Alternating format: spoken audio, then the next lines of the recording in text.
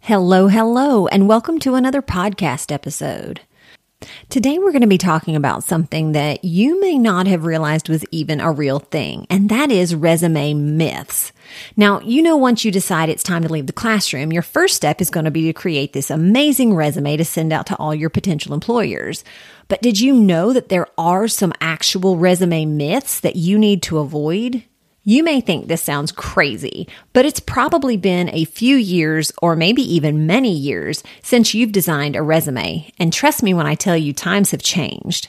So I want to spare you the agony of unnecessary rejection letters by sharing 5 resume myths that you may not realize are actually faux pas in the realm of resume creation. So if you're ready, let's do it. Welcome to the Classroom Exit Strategies Podcast, a podcast for teachers who are thinking about leaving the classroom or starting a side hustle to grow into a self-sustaining business. My name is Jennifer Holt, and I'm here to provide you with strategic action steps designed to help you leave the classroom on your terms.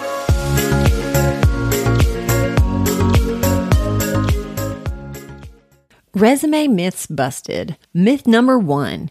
You need an objective. Now, if you remember the objective section, it was always the first thing that was right at the top of your resume. And it was basically what your objective was or what your whole reason for coming in for the interview was. And I don't know about you, but creating an objective for a resume has always seemed like a complete waste of time. My thought was, if I'm interviewing for a position as a 3rd grade teacher, then my objective would obviously be to get hired as a 3rd grade teacher. This seems pretty intuitive from where I stand, and thankfully, the rest of the world tends to agree now, which is why it's the first on our list of resume myths. Now, don't fret if your original resume included this useless piece of information, because you can simply remove it as you update your resume, and that actually solves a big problem. Now you have some prime real estate to include other relevant bits of goodness, but what's the best thing to put in place of the objective? In case you've never heard the phrase elevator pitch,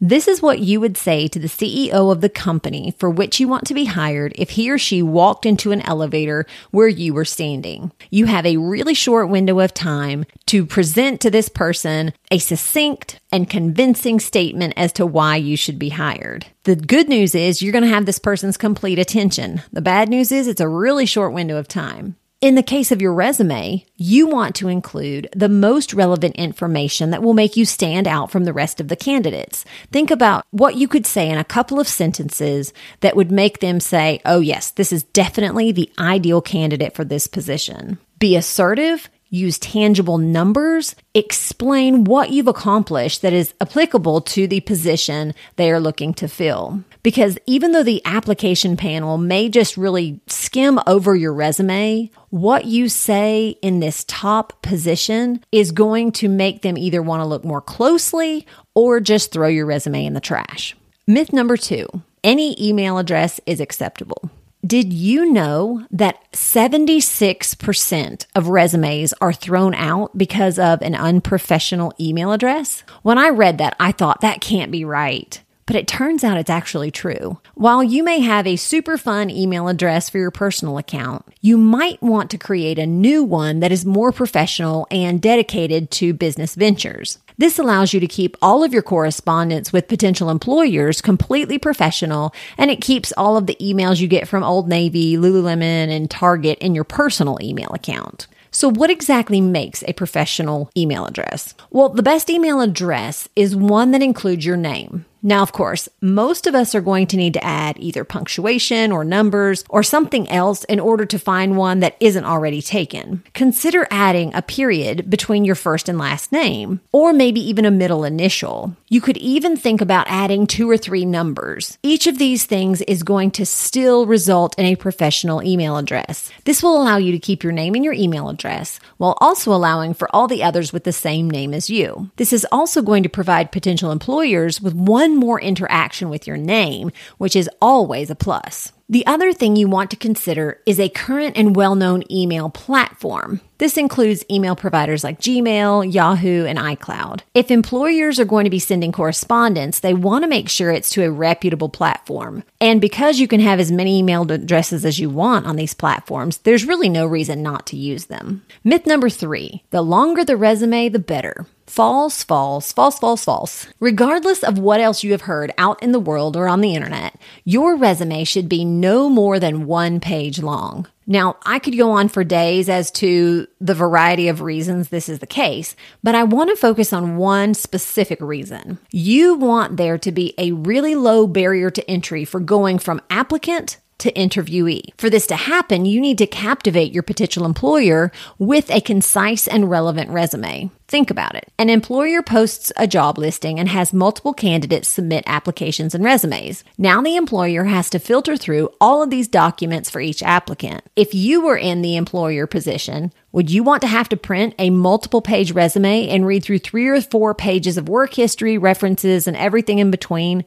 just to determine if this one candidate merits an interview? I dare say you wouldn't. By providing a 1-page resume that features your best qualities and applicable experience, you are doing most of the heavy lifting for your potential employer and all but guaranteeing you a spot on the shortlist to the interviews. So as you think about what to keep and what to cut, you want to consider the position to which you are applying. If you have experience from 10 years ago that is irrelevant to the job you're pursuing, don't include it. Focus on those things your employer needs to know. Consider your 1-page resume a little bit like house hunting. You want your resume to have the big 3.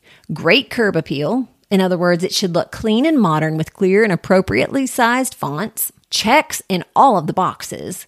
Use the job description for the position to make sure you have positioned yourself as the perfect candidate and the most bang for your buck. It should include everything your employer wants in an applicant showcased right on the resume. Think less is more and keep your resume to 1 page only. Myth number 4, be sure to include your references on your resume. As an applicant, you might think you are saving your potential employer an extra step by including your references on your resume, but this is another one of those resume myths you want to avoid. While I follow the idea that you want to be helpful, providing your references on your resume is actually a no-no because it can seem overly confident on your part. You might be wondering why. Well, when do employers typically ask about references? Well, usually it's once they have decided you're the right fit for the position. They will request a list of your references directly from you. So for you to provide those before you've even interviewed can seem somewhat arrogant and be a reason you don't get the job. Now, if there is a place on the application where you are asked to include references, then by all means include them. But when it comes to your resume, do not include your references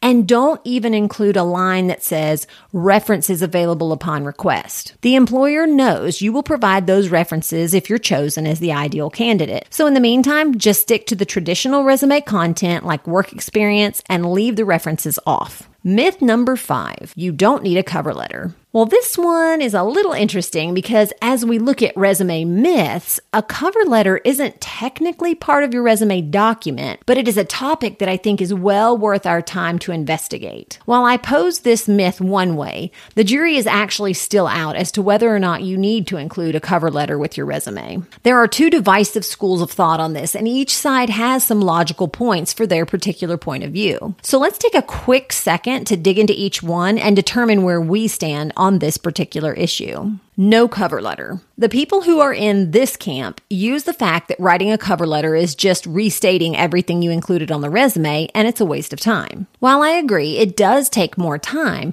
I don't believe this makes it useless. Just because something takes extra time doesn't mean it isn't worth the investment. There are also those who say just stick with the 1-page resume and call it a day. While I can definitely get in line with their thinking, I would contend that since most applications are completed and submitted online, if there's a place to submit a cover letter, even if it's optional, just do it. If the application reviewers don't want to read the cover letter, they don't have to print it. Cover letter. The other camp says, always include a cover letter. These individuals are of the mindset that this just gives your potential employer more information, especially if you're following the one-page resume rule. Now, as I mentioned before, when you apply online, many application portals give you the option to add a cover letter. Since these application platforms are designed with generic questions and pretty small spaces to include your thoughts, adding a cover letter is a concrete way for you to showcase your excellent writing skills and gives credence to your claims that you're a skilled communicator. I know I've mentioned my husband many times on the podcast in reference to resumes, interviews, and applications, because sitting in on interviews and reviewing applications and resumes are a large part of his current position. So I asked him what his thoughts were on cover letters, and he told me that he appreciates them because they give him the opportunity to get to know the candidate a little bit better and judge their communication abilities. I dare say that any job you have will require you to be able to communicate clearly and succinctly. So why not take advantage of the opportunity in your cover letter to showcase that exact skill? Personally, I tend to lean more in this direction simply because it makes more logical sense to me. However, there is one very specific instance where I say without a doubt, do not include a cover letter. Are you ready?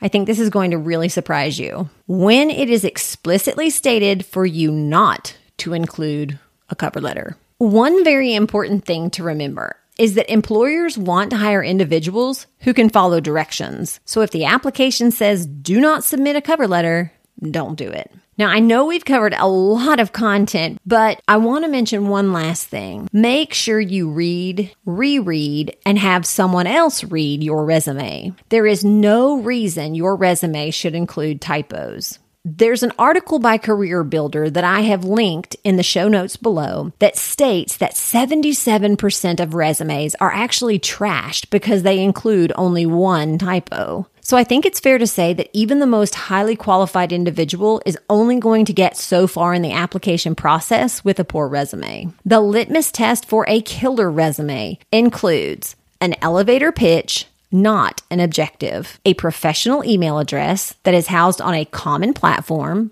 a one-page document, no references, and no reference to references. Did you like that? Did you see what I did there? And a cover letter. By including each of these components, you will be well on your way to a plethora of interviews. I know you have the skill set, and I know you have the ability to not only rock your resume, but to rock the interview. I cannot wait to share more tips and helpful hints on resume writing, interviews, and all of the like. If you have any questions or you have some ideas for what you would like for me to share on the podcast, you can join me over on Instagram at Classroom Exit Strategies, and I would love to have a chat with you. You can do this. You can be successful, and I am rooting for you. And until next time, thanks for listening to the Classroom Exit Strategies podcast at happyteachermama.com. I'm your host, Jennifer Holt, and I look forward to serving you in the next episode.